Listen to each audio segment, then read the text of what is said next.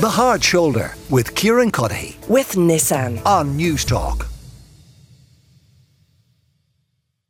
This is The Hard Shoulder. Kieran Cuddihy with you until 7 o'clock this evening. Now, the government have made no secret of their plans to crack down on vaping. Indeed, Micheál Martin, the Taoiseach, describes vapes as the revenge of the tobacco industry. But retailers have come together urging the government not to ban disposable vapes. Martin Mulligan is from the National Federation of Independent Retailers. Martin, you're welcome to the show. Why do you want the government to change their plans? Well, we made our submission on the vapes. The vapes are a good idea for transitioning from tobacco, nicotine-based products, and trying to get off the old cigarettes. And I don't think we should have an outright ban on them. The government have a number of issues with these. They say that they are harmful. They're not the only ones who say they're harmful. The WHO, the World Health Organization, say that they're harmful. They also said they're bad for the environment, that there's kind of lithium in them, that there's a battery and an electronic element, and they get thrown away. So for both of these reasons, they want to crack down on them. Well, we certainly recognise that there is an environmental issue with them. I suppose it's really down to a little culture we have in Ireland. Now, we have disposable batteries. We recycle those. We recycle plastic. We recycle most things. We'll soon have the bottles and cans in the DRS scheme. But if they make a service available like the DRS, that we can recycle all those things. But I think it's down to really down to a little culture that we have in Ireland. Okay, so instead of banning them, maybe an encouragement or a scheme for people to recycle them would deal with the environmental aspect. What about the argument, though, that, you know, Micheál Martin, I quoted earlier, that the revenge of the tobacco industry, that ultimately vapes are harmful? Well, I can't really. I don't want to go into arguing the medical effects of it, because they are certainly better for the health of the person than the cigarettes, and they are a transition, and people use them for that purpose. Well, Des Cox is with us as well. Des is a consultant in Pediatric Respiratory Medicine at Children's Health Ireland. Des, you're welcome to the show. Do you think the government should persist with its plan to ban the sale of disposable vapes? Yeah, so as you mentioned, there's two strong arguments for banning the disposable vaping products. And the first one, as you mentioned, is the environmental argument. These products are actually quite difficult to recycle.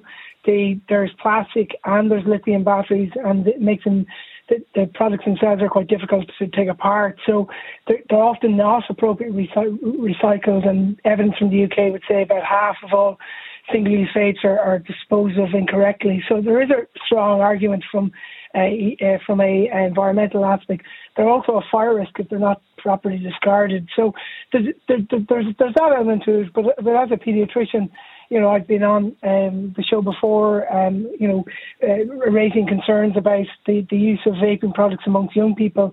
And the last few surveys that have been done in Ireland have shown about just under 10% of people under the age of 25 in Ireland use e-cigarettes either daily or occasionally. And, you know, almost 4 in every 10 16-year-olds have tried them. So this has become a recreational habit for young people, not just teenagers, but young adults as well. And what's become apparent over the last 12 months is that their vaping products of choice is now disposable vapes. So ASH UK completed a survey which showed that over half of 18 to 24-year-olds who use e-cigarettes are using disposable vapes as their main type. Now, not all of these are ex-smokers, and the other speaker makes a comment about, you know, we should be providing products for people to transition from tobacco products to e-cigarettes, and that's a fair enough argument. But why would we choose a disposable product which is quite difficult to recycle, which young non-smokers are using in their droves? because these products are specifically being marketed and advertised to young people, and they're the people being targeted by these products. So my concern is on a health level is that young people are using these devices which are not meant to be used as a recreational purpose, and the long-term effects of those are related to, increase in respiratory and lung and heart problems down the track, and that's, as a respiratory consultant, that would be my concern, that the long-term use of these products is not good for teenagers and young adults, and that disposable vapes are the product of choice now for these, for teenagers and young adults. So, Tess, if there is a value for vapes, is it through prescription by the GP? Is it to be available only in pharmacy? Is that maybe the future for them?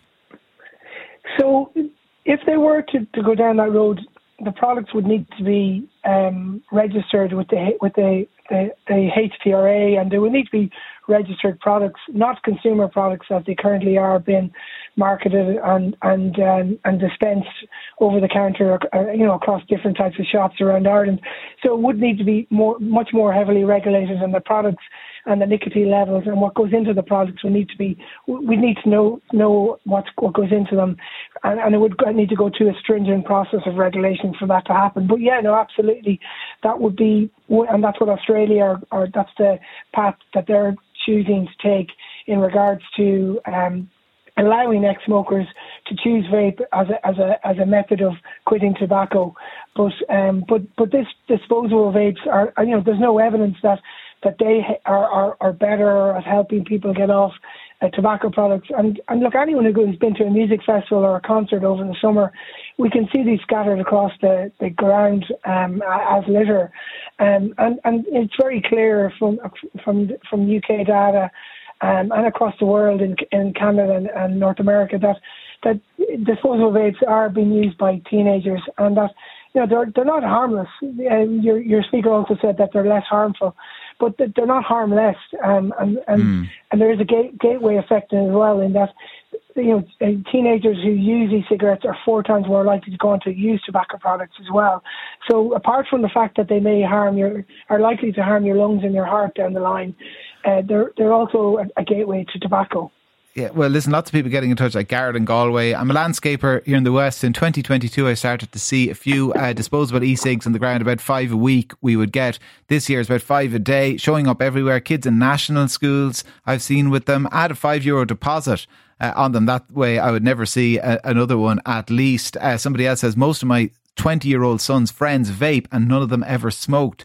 They need to be banned. Martin, the way Des describes it, the evidence isn't necessarily on your side here. There'll be people listening who think Martin just wants to keep selling these because they make money. It's nothing to do with getting people off cigarettes. Well, we respond to the needs of our customers. Our customers come in looking for vapes. I think we've got to go back and educate the people, and before we get an outright ban on them. And maybe government might consider compensating the poor, unfortunate retailer for all the loss of business we had from tobacco, which has gone to the illicit trade, which is as live as ever. And they certainly want to be talking about compensating the retailer for loss of business. What level of compensation would you like to stop selling vapes? Well, it was something we would have to talk about. But we don't even get that opportunity to talk about it, because we have so many things gone out from our trade now: the coal, the briquettes, the timber, the separation of alcohol. It's quite difficult now to be a retailer in the retail trade. All of those, I guess, victim to public health concerns. Do you think we've just gone too far in that direction? I think we've gone crazy. Because the illicit trade... Even though there's briquettes and timber, they cause cancer. Sorry, the timber? Yeah, burning solid fuels causes cancer. Yeah, but still people are burning. Oh no, I know they are, but that's why that there are regulations around the sale and burning of it now, because they cause cancer. Yeah, but I'm sorry, I'm not trying to kind of have a go or anything, but we live longer than we ever have in this country. Our health is better than it's ever been, and part of the reason for that, it didn't happen by accident. It's because of rules like this. Yeah, well, we look at the illicit trade in tobacco, and it's absolutely still it's absolutely huge.